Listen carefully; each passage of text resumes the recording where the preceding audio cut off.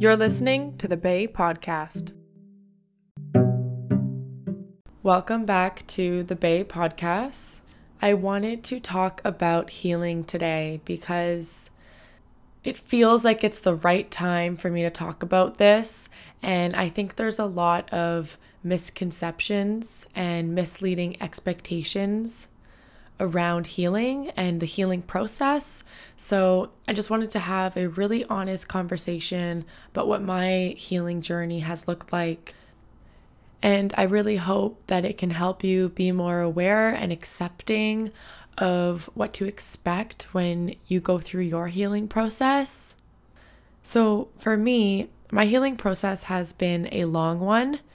It has not been a straight line. It's been ups and downs and going over bumps, and it's not a perfect line. And I think a lot of people think that healing means every day you're going to start to feel just a little bit better and a little bit better and a little bit better, and then finally that weight and that feeling that's been holding you back is just going to be gone. And I want to be really honest with you and tell you that that's not how it works. Healing is a really beautiful cycle, but essentially how it works is you're going to have days where it's really, really terrible and you feel like you can't keep going on. And then the next day it's going to feel a little bit better, and it's going to feel a little bit better and a little bit better. And then all of a sudden, when you think everything is fine and you're finally healing, something will trigger you, or you'll have, a bad day, or it will come up again. And you feel like you've just moved 4 steps forwards and 8 steps back. And you'll just be questioning, why is this not working? I'm doing everything right. I thought I was getting better. Why am I just getting worse? And I want to tell you that that is totally normal. When you first experience a trauma or a loss really is a trauma, but any type of trauma, no matter what extent it is, your body goes into this shock mode.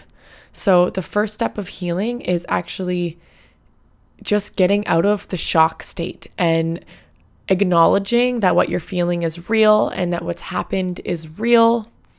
And then when your body acknowledges that it's real, then it can start to work on the healing process. And that's when you start to accept it and learn to live with it and to move on from it.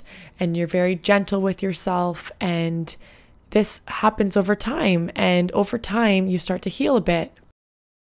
I want you to be very accepting of this journey and just realize that it's all part of the process.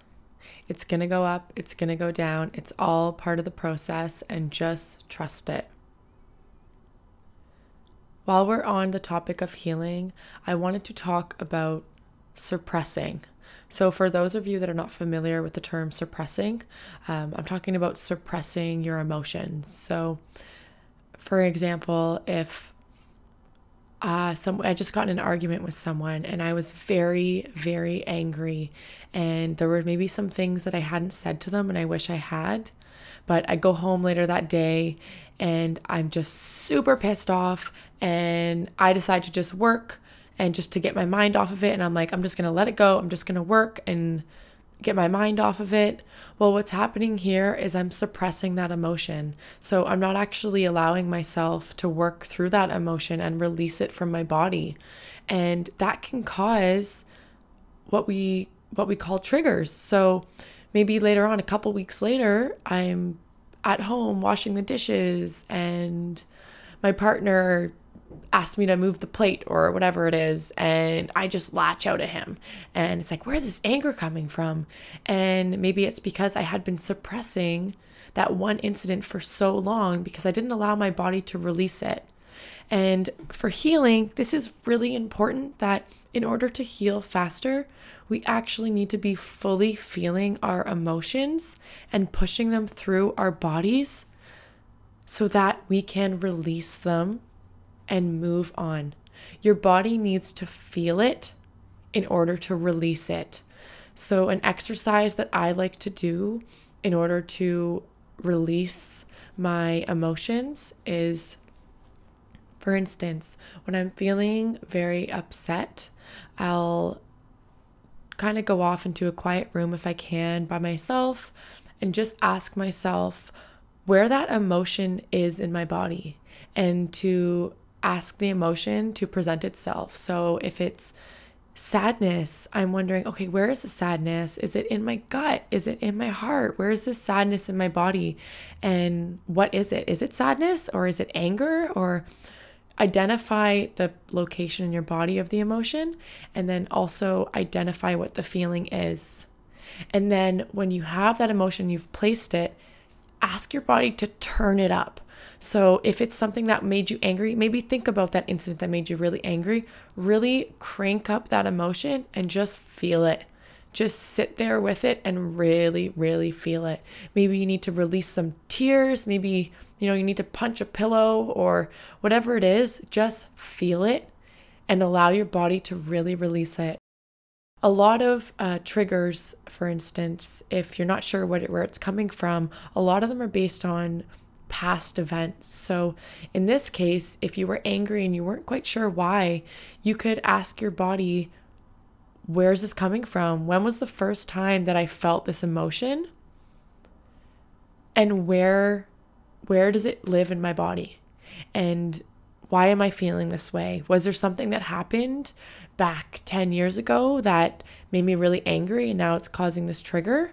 Ask your body where it is. And what I like to do is when I find that memory, I'll go back to the old me in that memory, and I'll just comfort myself and be there to support myself so that I feel like that past memory is now healed. That past emotion I've been holding on to is now healed because I've gone back and comforted myself.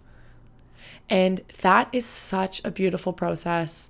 It may sound a little bit crazy right now, but trust me, when you actually try something like this, it is so healing and beautiful, and it might bring tears of joy to you when you go back there. It's such a beautiful process to do, and it really works.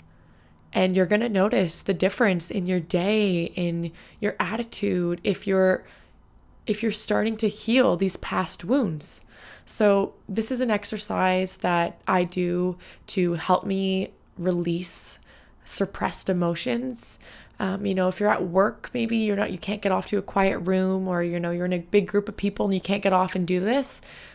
Make sure you make time for it later in the day, or when you can actually do the exercise, because it's so powerful and it will really help you with your healing journey.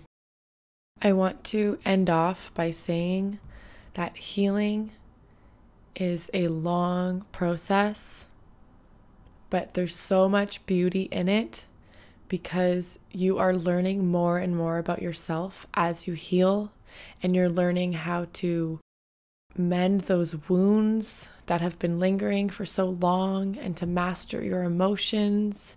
And this is such an amazing thing for you to do for yourself. So please remember to be patient and accept that this is not going to always be a linear path. It has its ups and downs, and that's okay. And just accepting that that's how it works.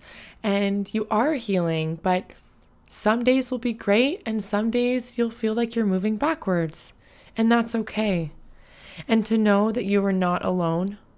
There are so many other people around you that love you, that are there to help you and support you. There's so many great exercises and people that you can reach out to. So I just want to end off by saying that in love and light, I wish everyone all the best, and you can always reach out to me if you have any questions or want me to do a podcast episode on anything specific. Thanks so much for listening. Bye.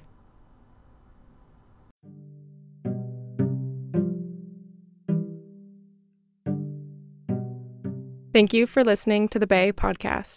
I hope my discussion has inspired you to embrace your true self and live a life of authenticity. It is a journey, honoring your values and beliefs and living in alignment with your true essence. Join me next week as I continue to share how we can evolve into a better version of ourselves. Until then, let us shine our light in the world.